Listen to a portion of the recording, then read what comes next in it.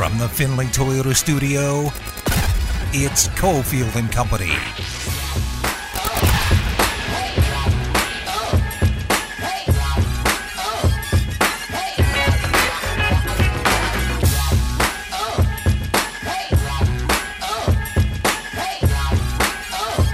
All right, here we go. 5 o'clock hour. Steve Cofield, Willie Ramirez, Findlay Toyota Studios. It's Cofield and Company. We're going to continue the coverage, at least with an eye on the West Coast in this whole Pac-12, Big 12, ACC, College Football Conference, chaos dealio. We'll talk to a media dude in a little bit who's a Cal guy. So I want to hear what all these different schools are thinking right now, and all of this, could play out well or status quo for UNLV and what conference UNLV is going to be in down the road. Right now, there's baseball on one of our sister stations, the Aviators baseball. LVA, Las Vegas Aces. Aviators baseball right now just started, first inning. They're in Oklahoma City. You can hear it on Raider Nation Radio. 9:20 as Russ Langer is on the call. Battle-Born Injury Lawyers presents the Big Five at 5. Number 5. I'm glad to know on Twitter when people are getting engaged in this whole college conference thing that folks are actually involved in the process will chime in and answer. Because I've seen a lot of people bash UNLV, but I don't know that they would actually do that to someone's face. And I actually had an interesting encounter, it was very brief, with a commit who's going to Oregon State. Kid's name is Aiden Childs. Oh, boy. Right? Top 10 quarterback in California, had Big Ten offers, had other Pac-12 offers. He committed to Oregon State. Well, with the news of last week, if you notice, most of the Pac-12 conversations, the stuff coming from the Midwest is, hey, we're going to grab these 6 schools, right, for the Big 12. Yeah. Utah, Colorado, Oregon, Washington, maybe Arizona State, Arizona. Cal, Stanford aren't mentioned, but nor are Oregon State and Washington State. So anyway, this Aiden Childs is committed to Oregon State, and I said on Twitter, I wonder if he'll rethink his commit, because you're committing to play in the Pac-12. It's a little bit different if Oregon State is a member of, say, the Mountain West 3 years from now. So I started noticing other Childs family members liking the comments, and then I saw the kid Aiden Childs is like, I ain't going anywhere. So we'll see. You're stirring it up. I mean, is it not a legit thought? It's not. It is. I mean, you're committing to go to a Pac-12 school. That's a big deal when you're a California kid, and then all of a sudden you might find out 6 months from now that Oregon State's not in the Pac-12. There is no Pac-12. Well, what you need to do is you click his reply, pull it up on Twitter, right? Because you use TweetDeck like I do. Pull it up on the actual Twitter, and then right-click on the status, the date, the time, all that, and get the URL. And save it, just in case. What if he leaves? Then you could go. No, I don't need to. The kid's like 17 or 18, so he feels one way right now. I don't need to rub it in if he changes his mind. In 3 years? What if he changes his mind in 3 years? Then he's 20. What I have to win everything? Look at me! I was right. You were 17. You didn't know anything. All of a sudden, do I have to be right, Mr. Bet Everything? Oh, I was actually referencing you. Oh. You love to send in stories a week later, like, I said it first. Yep. I was right. Pull the sound. Pull the audio. Yes. Get me the audio. Yes. We have plenty of audio. Number 4. On to the NFL. So, Brett Favre talking about Davante Adams going to Derek Carr, says that Davante is not going to be able to match that performance. Give me a little Colin Cowherd retorting. And I heard that quote and I thought, well, the exact opposite is true. Davante Adams goes to Derek Carr, who since he entered the league, or at least the last 7 years, he leads the NFL in fourth quarter comebacks. Derek Carr is a top 10 quarterback. He carried a dysfunctional sideshow last year to the playoffs. In the AFC, the better conference. Okay. And yes, over the weekend, there was actually Raider fans who were getting upset at Favre by suggesting that Carr is a drop down from Rodgers for Davante Adams. Carr is a drop down from Aaron Rodgers, but it doesn't mean that they can't be productive. Aaron Rodgers is a little more accomplished. Well, maybe a lot more. But I think Derek Carr is a very good quarterback, Brett Favre said, but he's not in Aaron's league yet. May never be, and that's no disrespect. Tell me what's wrong with that statement. Nothing. I don't have a problem with any of this. But I also think that they can have a productive season, as we spoke earlier with Miles Simmons from Pro Football Folk, is that the numbers may not equate, but if they get into the playoffs and Hunter Renfrow, Darren Waller, and Davante Adams combine to produce one of the best receiving cores and giving Derek Carr some of the best passing numbers in the league, does it really matter? Are we going to start comparing what Davante did with Aaron Rodgers and he did with Derek Carr when the philosophy is with the new regime and this new look offense, get into the postseason. That's the goal. The goal is not to set career marks and passer receiver marks. The goal is to get into the postseason. Brett Favre said, I'd be shocked if he had the same year, Davante Adams. I'd be shocked too because he's got 2 other viable targets. I feel like you're yelling at me and you should be yelling at Brett Favre. Sorry. 123 catches, 1,553 yards, and 11 touchdowns. That'd be a monster season.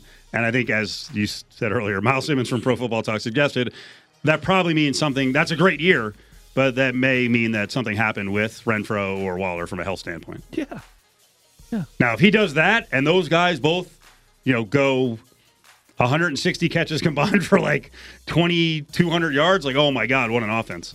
If you get 125 catches and 1,500 yards from your number one guy, holy crap. Number 3. So what's the latest now with Brittany Griner? Brittany Griner wrote a letter, sent it to President Biden, pleading for his help. Sent it on Independence Day, saying, I'm terrified and I might be here forever. She threw in there that she voted for the first time ever in 2020. She voted for him.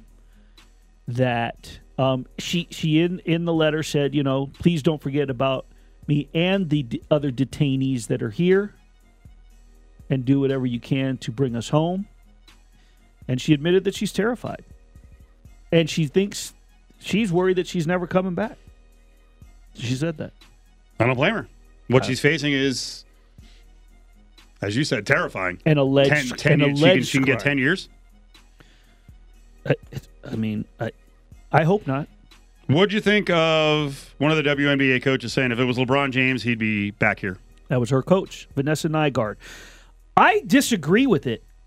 I understand the point she's trying to get across, but what is everybody's number one thing that they're saying? They're saying wrongfully detained. Why?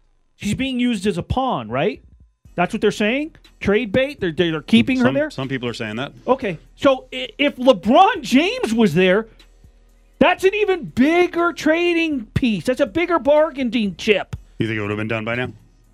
I don't know if it would have been done by now, but my point is that the way that they're making this seem is that if LeBron James was there, it's a stronger bargaining chip for Russia. They wouldn't be so quick. They could ask for she's making it seem if LeBron James is more important than Brittany Griner. In her eyes, she's the one that brought this up. Vanessa Nygaard. Mm-hmm. If that's the case, in terms of the prestige and the point they're trying to make, don't you think that they would probably hold on to him even longer to try to get even more? So I disagree with trying to compare and say, I understand the plea, and I totally get it, especially with what the alleged charge is and what the supposed trade is for the merchant of death. I think that's what they call it, right? Yeah. So, I get it, and I understand the point she's trying to make. I just think it was a bad example, in my opinion. Number 2. Are we getting more basketball here in town? Professional basketball in Las Vegas? It looks like it. Mark Spears, ESPN, reporting earlier today. 1, the Clippers have changed their G League name to the Ontario Clippers. They've got a nice, relatively new arena in Ontario. In other G League news, this is important to us, sources saying the Ignite, right? That's the team that Jaden Hardy played on a year ago. They had 2 prospects from the G League Ignite drafted in the top 10. Says the Ignite are likely moving from being headquartered in Walnut Creek, California to the Las Vegas suburb of Henderson. where they will play at the new arena, the DLC. Why not? Everybody else is coming here. It would be now. Does that all of a sudden open the door? And I don't know. I didn't have a chance to look this up, but I'm wondering. So, like with the Aviators, right? When all the talk was that the Oakland A's kept looking at properties out here, and Vegas was basically being used as a threat or a bargaining tool for Oakland. That if Major League Baseball did come, the Aviators had to go away. Correct. So if the G League, can you have an NBA team and the G League in the same city? If in the same area. Certainly. You can. Yeah.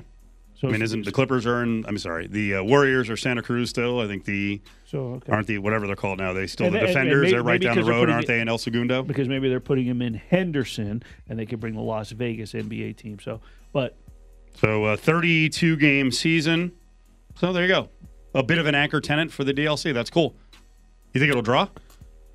I think it would. Sure. For the Dollar Loan Center, some G League basketball, and you're talking about guys that that they're on the precipice of getting in. Potential top 10 picks, maybe. Sure. Yeah. I don't.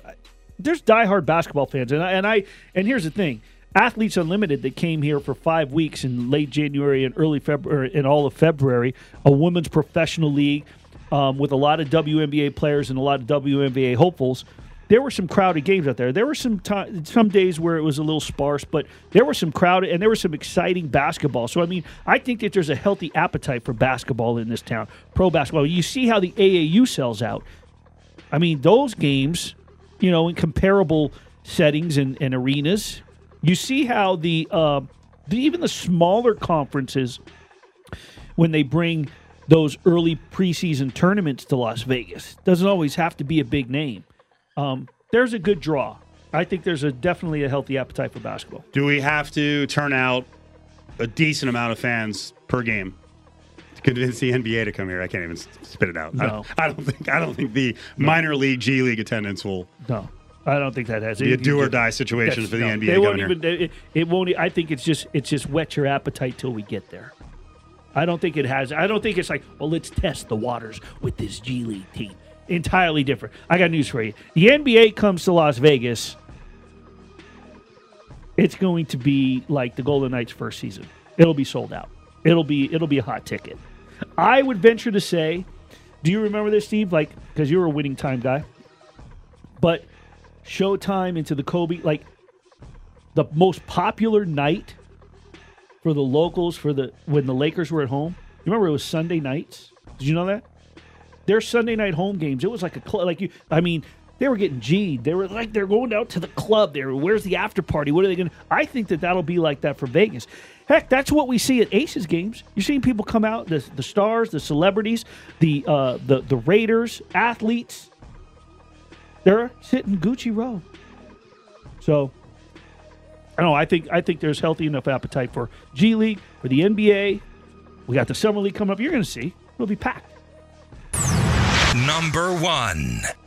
I don't know if I like this from an organization standpoint. I like it from a let's stir the pot standpoint. Jeannie Buss with a cryptic tweet. Owner of the Lakers. You just mentioned winning time. Yeah. She tweeted out, I miss KB, Kobe Bryant. He would understand and explain everything that I'm not allowed to. Owner of the team. What? Honestly, he was the greatest Laker ever. Wait a second. He understood team over self, meaning your rewards would come if you valued team goals over your own. Then everything would fall into place. All can reply. Okay, who is she going after? There's LeBron, his agency, Anthony Davis, Russell Westbrook. You left one out? You didn't even realize it, did you? This is a woman that you watched Winning Time. Who did she bond with? Who did she watch grow up in the organization? Who is the confidant of all confidants? Who is considered the greatest Laker of all time? No shot at Magic Johnson in this? She misses KB because he would understand and explain everything she's not allowed to. How is this Magic? She can't go to Magic and talk to him? She wishes that, all due respect to Kobe, I'm a Kobe guy. I covered Kobe in high school. But she misses KB because he would understand. You're telling me that Magic Johnson, someone you've known since he was a rookie, he wouldn't understand? Honestly, he was the greatest Laker ever. Wait a minute. All due respect to my guy, Kobe Bryant, Magic Johnson, in my opinion, was the greatest Laker ever. He understood team over self. Magic didn't. Meaning your rewards would come if you valued team goals over your own, then everything would fall into place. Now, that part of it, I think is a shot at Anthony Davis. Oh, there's multiple shots in here. Well, I mean, you haven't sold me at all on read, Magic Johnson being the target of this cryptic tweet, this subtweet, the dreaded subtweet. I'll tell you who I don't think it is. I don't think it's a shot at LeBron in any way, shape, or form. But Anthony Davis, where is he at? Damn. I mean, have we heard from Anthony Davis? Do we know where? Is he doing any workouts? What's up with Anthony Davis? I think that I don't know if it's directly at Magic. I think there's a collection of targets in this, but I think it's very telling. A lot of the things that she's saying, by the way, she tweeted this at 11:11, angel numbers. You know what they say, right? Angel numbers, 11:11, 444, 555, really? 333. She tweeted at 11:11. I think Jeannie Buss was in her feels, cracked open a little Cab Sauv, maybe a Merlot. She was feeling it. She's a little upset. And she's got nobody to talk to. But I'm just baffled because if you watched Winning Time, she knows Magic Johnson. And that's something that I thought of with a lot of these sentences. He would understand and explain everything. Magic wouldn't. Honestly, he was the greatest Laker ever. He understood team over self. Yes, we get that because Kobe spent all 20 years. But didn't Kobe at one point, wasn't there a contract dispute and he was going to go to the Bulls? And hey, Magic spent his career with the Lakers. I mean, granted, awesome. It ended a little abruptly, but I don't know. I thought it was the obvious. It's a slap in the face to Magic. I don't think it's so obvious, and I'm not on board that it's LeBron. It's the Big 5 at 5, brought to you by Battle-Born Injury Lawyers. If you've been injured, call Justin Watkins at Battle-Born Injury Lawyers, 570-9000. He has surpassed the kings of Egypt, and the rock on which he stands is not a rock. It is the United States of America with 63 Nathan's Famous hot dogs and buns, Yowie Chestnut. Now, back to Cofield and Company in the Findlay Toyota studio. You did it again, Joey Chestnut, champion 15th time, so screw Rafael Nadal, who's got 14 French Opens. This is bigger. 15 mustard belts. Did it on a bum right ankle. I don't know, he had a tendon issue in his leg. Even had to potentially choke a guy out for a couple of seconds. It was lunacy. It was magical. Completely awesome. What are you shaking your head over? You keep bringing that up. You brought that up earlier on the. What does the ankle got to do with it? Athletically? To balance yourself? Stop it.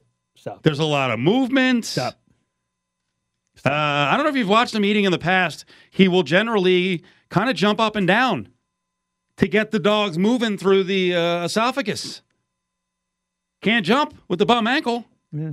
But then the adrenaline flowed, and when a guy came up and protested, he choked him He quickly. went to the personal trainer. He got a cortisone shot. We just appreciate greatness. Wrapped it up. Just because you got knee surgery and you were, squatting 700 pounds 3 days later is not everyone can be you. You just got done saying he's an athlete. He is an athlete. Okay, so he went to the medic tent, got it taped up, got it ready to go.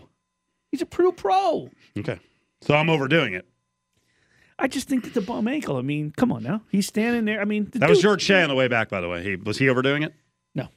I got to tell you, I wasn't happy. We went out to get Jason Fitz on. We used to have Jason on all the time. Now he's a regular on Raider Nation Radio 920. I don't think he would rip his coworker, but I didn't think John Anderson on play-by-play did a very good job. John Anderson sounded to me like he was annoyed by all the pomp of the event. Like, that's what the event is. We know we're all being cheesy about, pun intended, right? About an eating contest. Play along, John. It doesn't have to be all, pouring cold water on it because it's not that, it's not that much fun. You've done your share of color commentary, and you've done some play-by-play. I think for that, it's a combination of both. Would you like to do that? Could I do the hot dog eating contest? No, would you like to? Would I like to? No, I don't think I'm up to snuff on that. I don't think I'm good enough. And plus, I would not be able to control my emotions. Yeah. I would get way too worked up. That's why it would be great. Yeah. There's a middle ground between John Anderson and, Is there a hot link eating contest? There probably is. There probably is. Would you like me to call Juan More Bite Rodriguez, our fight expert? He was in the contest. I don't know how he did this year. He's usually like a 22 dog guy.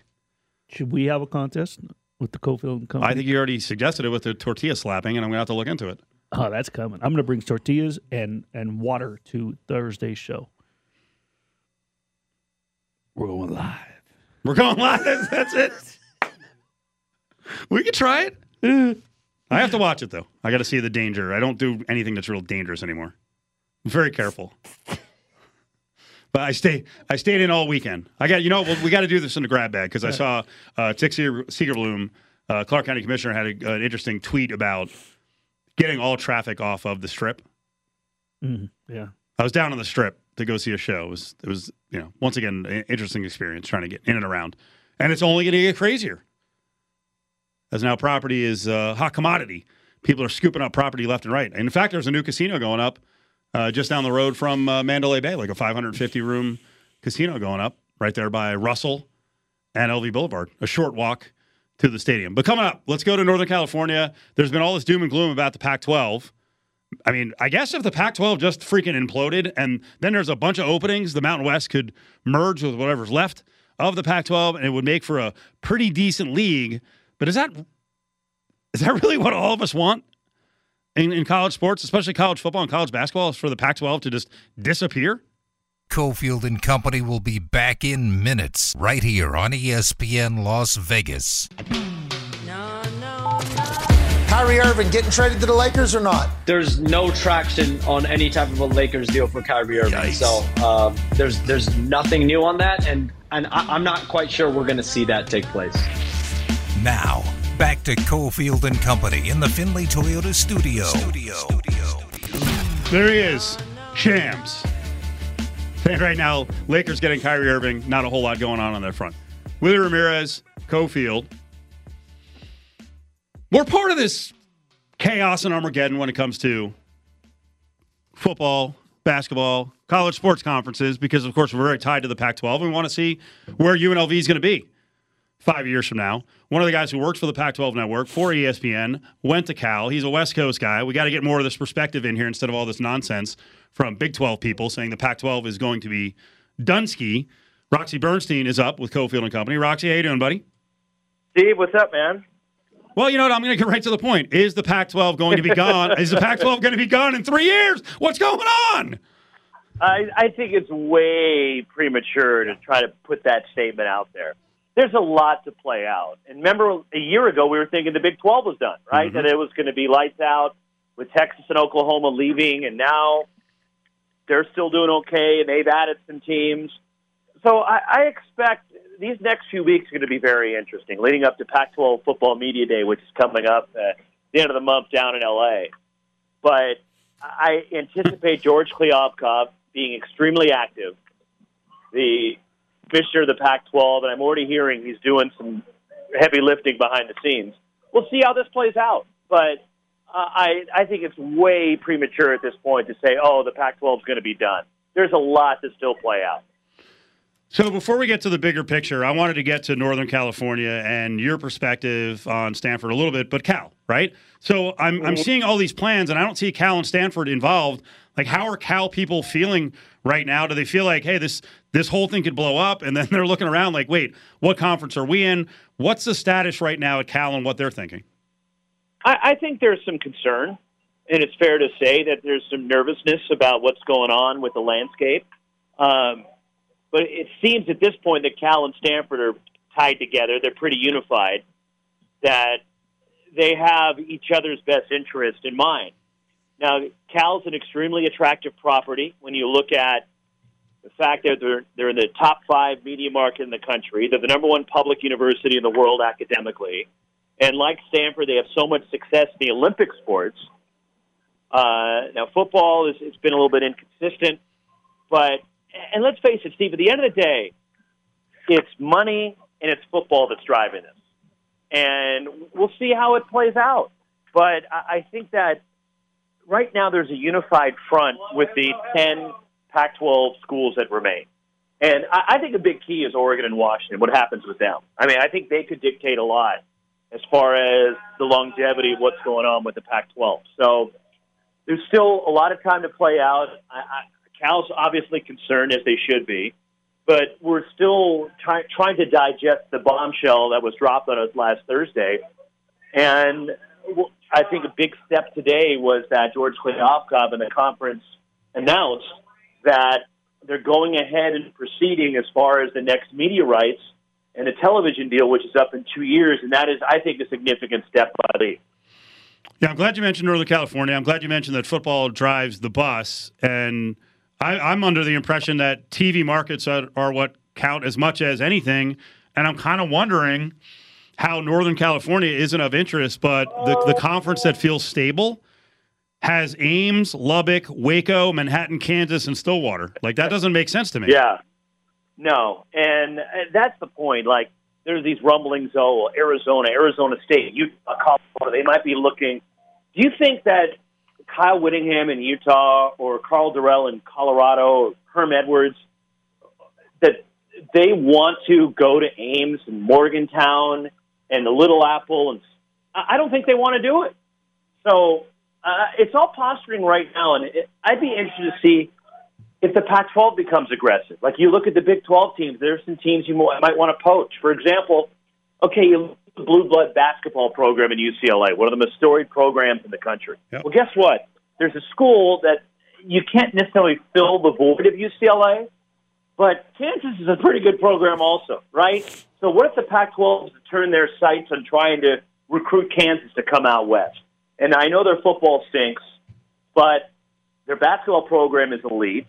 They also bring the Kansas City market, which is not in L.A., but it's still a pretty significant market. So some of the Big 12 schools that the Pac-12 can pick from, I think that's a school you may target if you're the Pac-12 and trying to stabilize what's going on. You mentioned the commissioner's name a couple of times. What do we know about him, for you especially, that you have confidence that he's going to win this battle of aggression? Well, he's been successful. You look at all the media properties he's been involved in. Certainly people in Vegas are familiar with him, running MGM Sports for a while. So that gives me confidence. And just people who knew him before he took the job, and the person that he is, the character that he is, and the smart business acumen that he's got.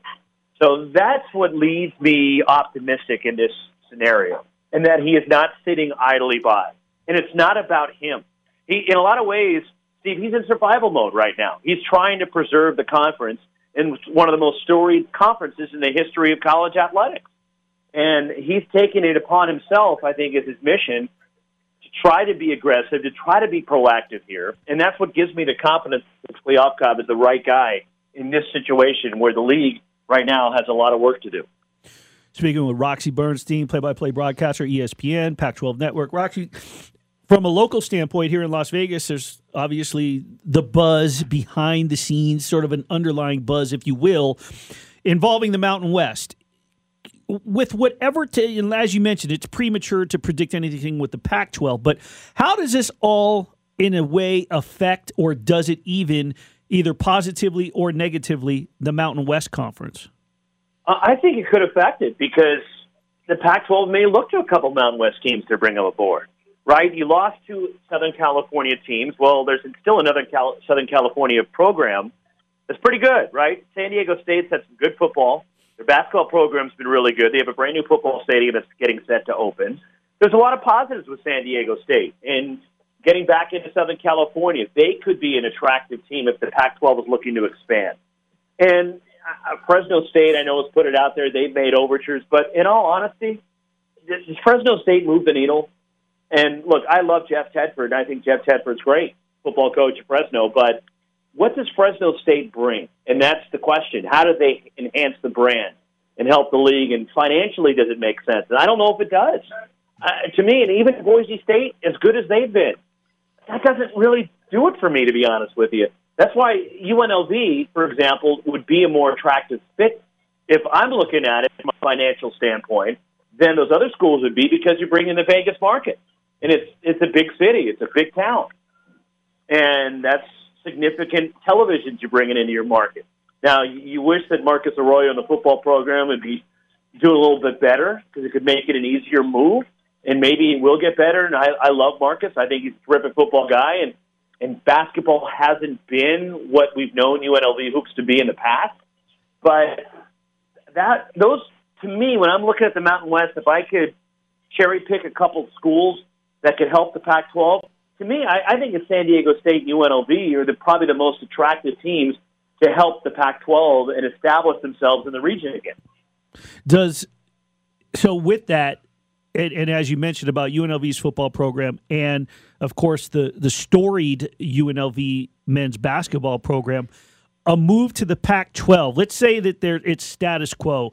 Marcus, I believe, is going to have an improved football team this year. I actually think they have a chance to get to the bowl game. I think Kevin Kruger's doing a good job, and I think we're going to see improvements. But let's say status quo, and they're still mediocre, average teams in a few years. What does a move to the Pac-12 do all of a sudden for recruiting and for the program and financially, and how all of a sudden does it elevate and maybe return to a once prominent status in college basketball and a boost for the football program?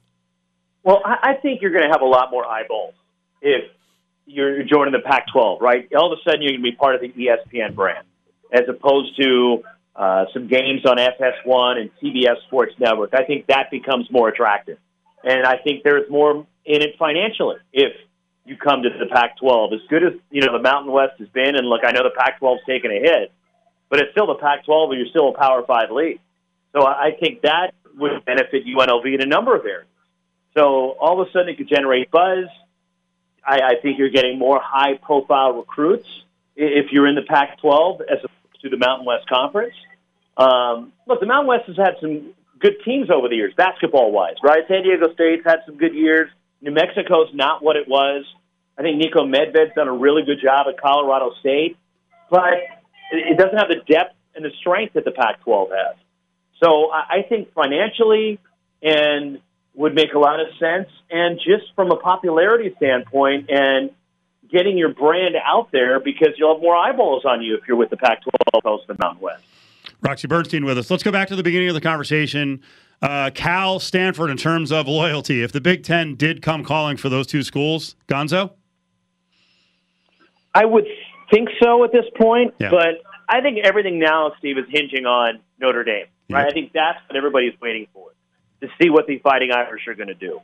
And that could open the door. And all of a sudden, okay, if Notre Dame is in, then does the Big Ten make overtures to come and get more teams out west to give travel partners and lessen the load on SC and UCLA? Do they go after Oregon? Do they go after Washington? Do they try to bring in Cal and Stanford? So I think there's still a lot for this thing to play out. And that's why I think it's imperative that the Pac-12 be proactive, and that's what they're doing right now to try to hold this thing together. Last one, I thought this was interesting from John Canzano, who does a really good job of covering the Oregon scene and Portland doing radio show. And he had a story out today where he said that there could be a discussion for another loose relationship. It didn't work out with the Big Ten and the Pac-12, but they could do a Pac-12 ACC deal where, hey, maybe there's only going to be one bid available to both leagues if they're both stripped down a little bit. What do you think of that? A loose relationship where they'd actually have like a Pac-12 ACC title game, and he said it would be in Vegas.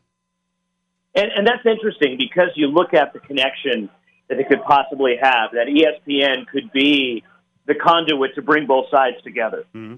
So, and look, Notre Dame is still a part of the ACC, and Notre Dame looked to jump there, and if that's the case, I think it could enhance the brand for both the Pac-12 and the ACC. And the other thing I found interesting, Steve, and you brought it up, John Canzano's article, was just Phil Knight and, the former CEO of Nike and the founder of Nike. How much will his influence play out here, considering everybody knows he is Oregon's most significant and prominent donor? But what people also don't realize how much money he gives to Stanford, to Oregon State. And so I think his involvement here could be something to watch just because of he wants what's best and he has an affinity for the Pac-12 and the University of Oregon. So I think that's something that could also, and I think John Campano brought that up, was an interesting point that he made. How was your 4th of July assignment yesterday? It was good. It was a good ball game. Boy, Julio Rodriguez, that kid for the Mariners, wow. He is special, and he is a budding star. It's fun to watch the electricity he plays the game with. He's worth the price of admission. That home run he hit yesterday up to the top of the Western Metal Supply Company, that was a shot. So the Mariners are on the right path. They got off to a slow start, but that was the cool thing yesterday, is getting to watch him play. Yep. Yeah, I think both organizations, the Padres are ahead of them in terms of being more mature, but they're both in good shape for the future for like the next 5 years. And both teams need to get healthy. You look at Tatis missing from the lineup right now. Will Myers is out for the Pods. The Mariners are still without Mitch Haniger, Kyle Lewis. They're hoping to get Ty France back this week. So they're two teams that are pretty similar in terms of the way they're going right now. But the Mariners trying to claw back to 500, and the Padres have had a rough couple of weeks just trying to hang in there with the Dodgers. Roxy, you're awesome, man. Thank you. Appreciate you chiming in. You got it, boys. Anytime. Conference of Champions. Let's go. Well, let's hope it stays together. There he is. Roxy Bernstein, Cal Guy, Pac-12 Network, ESPN. All right, there you go, right? Pumping people up a little bit. Or is that actually not what people want to hear? They want to hear the Pac-12 is going to be destroyed, and then there's going to be some Mountain West Pac-12 combo. What do you think? What do you think UNLV fans want? Oh, I think UNLV fans, let's get to the Pac-12. That would be goal number one. But I can tell you, if the Pac-12 loses 6 schools, that's not good for the West Coast. No. And it's not a good Pac-12 at that point. No. You can't have the thing obliterated and then, join a conference that's limping around looking for, new schools to join in. No. Would not be a great scenario. I don't think that, It would be bad because now you're looking at, like you said, because I had to think about what you said, because that was a great sort of analogy, is teams limping around looking to get. They're just like that. That's what it would be. It would just be a conference with a flat tire. Like, now where do we go? Join the conversation on Twitter at Cofield & Co. Cofield & Company presents. Hey, hold on. Bag up. Grab Bag. Don't touch it. Don't even look at it. Only on ESPN Las Vegas. Stick your hand in there, Dave. NBA Summer League is here. Starts up on Thursday. We got a 4-pack of tickets right now. Give Ari a call. Caller 7-364-1100, 364-1100. UNLVtickets.com is where you can grab your own tickets. Got 11 days, 75 games, all the top picks in the most recent NBA draft, and many from the last couple of years are going to be playing, and it's a American basketball convention at both the Cox Pavilion and Thomas & Mack. So UNLVtickets.com is where you can get the tickets, and we've got a 4-pack right now, 364-1100. Stick your hand in there, Dave. So I mentioned earlier in the hour, I saw the tweet from Tick Seegerbloom, Clark County Commissioner, who just threw the question out there, and this has been a discussion that's been going on for a few years about traffic on the Las Vegas Strip. Should we just shut it down? It's one big pedestrian mall, no cars. I don't know if I agree with it. I don't know if you want and just have the entire road being filled with pedestrians. I don't know if I'm with that. I just don't. Well, what's the biggest challenge you have to take care of? So then how do people get in and around the Strip? So that means with the improvement that's probably coming now on Koval, that has to get better. And then on the west side of the Strip, that's Sinatra, right? Dean Martin's on the other side.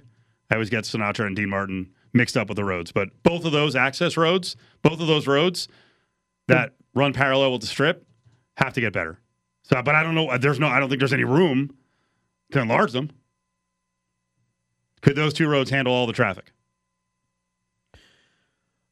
But wouldn't it be great if we actually had a monorail that people used and was convenient, or light rail?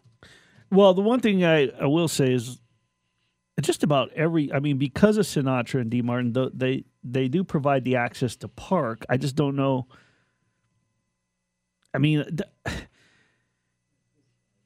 I don't know where people are going to park so instead of driving up and down the Strip do people want to walk up and down the Strip? I don't know if you're going to have a packed strip of pedestrians. Like, people want to drive up and down, the tourists, they're taking pictures to see it. They're driving through. They don't want to walk up and down the strip. You're going to tell me that people would rather walk up and down the street in the middle of July in 115-degree heat than drive in AC? It's not 115 here all year long. Okay, but we still. get 3 super hot months and then, a few more that are hot, and you can walk beyond that. I don't know. I can't imagine getting rid of cars on Las Vegas Boulevard. I'm not with that. I don't agree with Tick. When's the last time you've actually driven up and down the strip? On a regular basis? Not on a regular basis, just the last time you did it. I don't remember. Because, anytime I go to the strip, I'm taking all the back roads because I know I'm not. Yeah, no. Unless I get stuck. I think I. There's only one time there's only one occasion where I'll go, and that is because I forget sometimes driving into town, and I forget that the off ramp where the Spaghetti Bowl.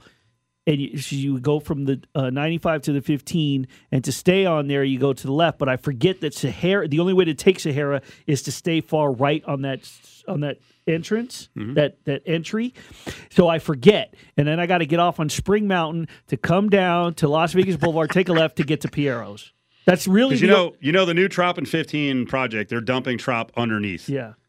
Right. So there's not going to be a light there by the In and Out. Right. And Wild Wild West. Yeah. So what if we did underpasses for every street? I'm not with that crosses LV Boulevard. We got to come up with something, man. More stadiums and arenas coming. Got to come up with something. This is the time to do it. Koval is going to be like a racetrack. I saw I drove the other day down Spring Mountain past the Venetian. I'm like, they graded up the road. Let's go. F1 quality road. You drove like a Formula One racer. Oh yeah, I freaking banged around the corner. You can't because it's always backed up. But I'm like, yeah, they're working on the road. That's all I've been looking for. I was just having this conversation yesterday at the barbecue that I was at with some old school folks. Sure. That came here in the same time frame that I did, 72, 73, and we were talking about how cruising down the strip back in the day, that was the thing to do on Friday and Saturday nights. You cruised it. It was like, where are you going to go? We're going to cruise the strip, and then we're going to hit the clubs. And the cruising the strip meant Spring Mountain to Circus. And you just kept going. You kept making laps. You didn't cruise Fremont?